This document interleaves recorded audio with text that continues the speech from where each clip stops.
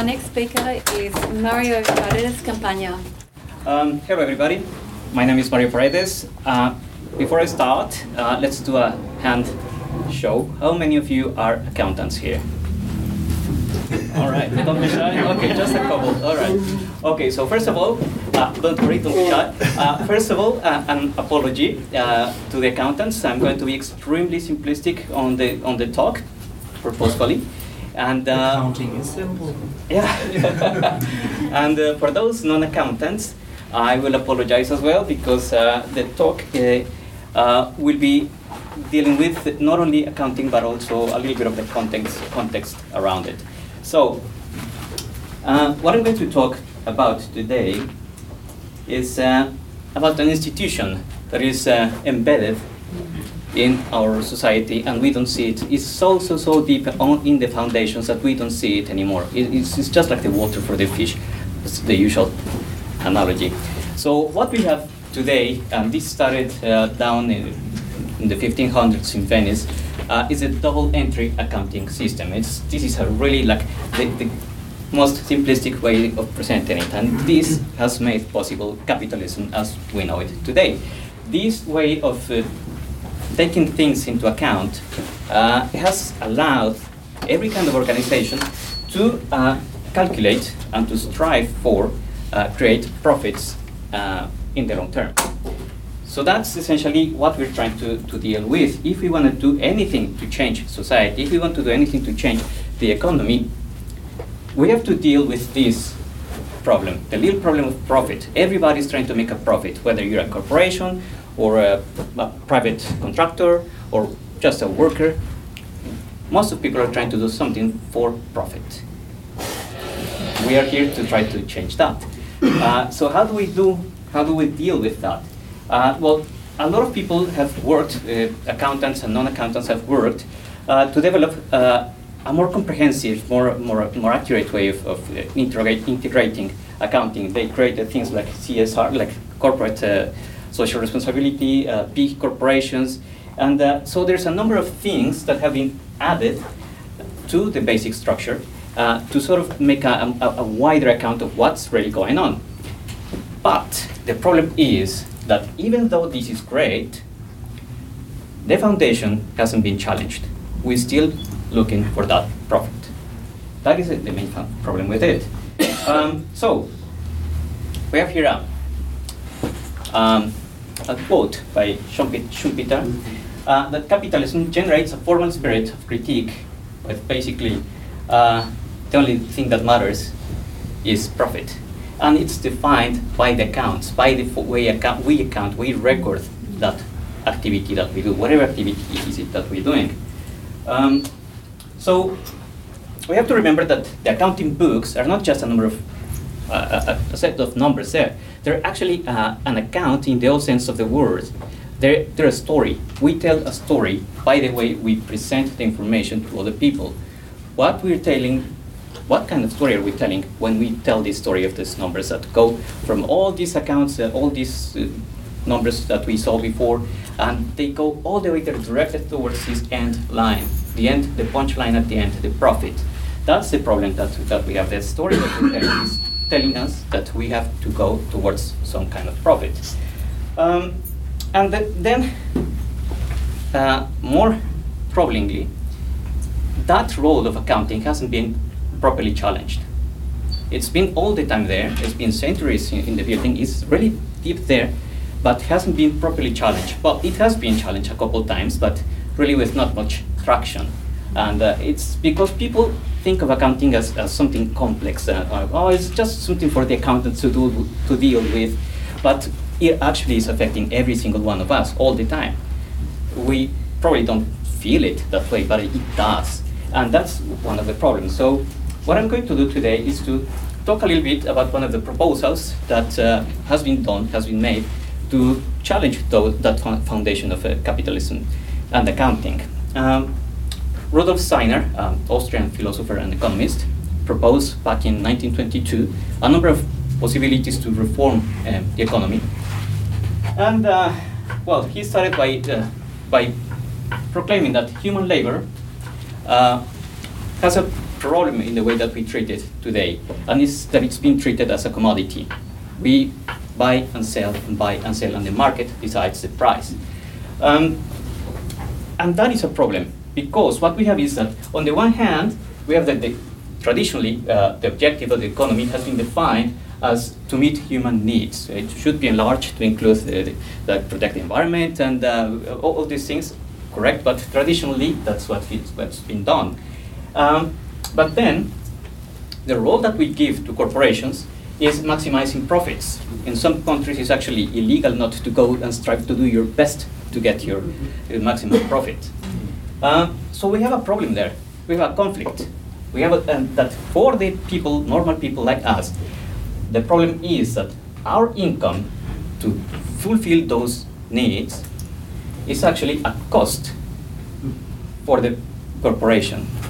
And so there's a clash. We want to have more income, but the corporation wants to reduce the cost. So this is a conflict, and it is in the core of our civilization. Of course, this is deeply related with the question of who owns the enterprise and who gets the profit. So these are really intertwined issues. And so the proposal is basically, well, we have a little bit of a joke there, but yeah, the proposal is to create an economy of needs. So the idea with an economy of needs is to declare that instead of striving for profit, we should create an economy that is stemming from human culture, that is not induced or created by a market or not artificially. And it requires that all commercial companies should have a primary goal, and it is to meet a real need. Not profit, just to meet a real need. And then, if we are to work in that space, no one should have to do work that doesn't meet a need. And that is a big issue, because we have a lot of jobs that really are pointless, if we want to call them that way. I can think of many of them. I don't want to hurt anyone, so I'm not going to give examples, but there's a number of examples of professions or jobs that really don't produce anything. So but then in this scenario, if we actually were to do this, if we were to accept these two premises, what we would have is that the creation of jobs through economic growth doesn't make sense. Because what you want is to actually solve a necessity, solve a need. Once you do that, if you actually striving to do that, growing for the sake of growing doesn't make sense. So how do you do that? Well, we have to define a couple of things. First thing is how salaries go. We have that an hour of an executive and an hour of a worker, not executive. In our current economy, they're highly different. They have different pay. They're paid differently. But what we have to take into account is that they are the same hour. Each one of them are working as hard as they can to do what they're doing, and each one of them are sacrificing an hour of their lives that they could be doing, I don't know, spending with their families or playing bridge or whatever it is that they want to do. The same hour is the same hour. So that's labor. That's their labor, and a different thing, separate thing, is the value that they produce. So they both work the same hour, but they produce a different amount of value for the organization they're working for. So what we can actually differentiate and make a sort of pay or remunerate is the value they produce, but not the labor.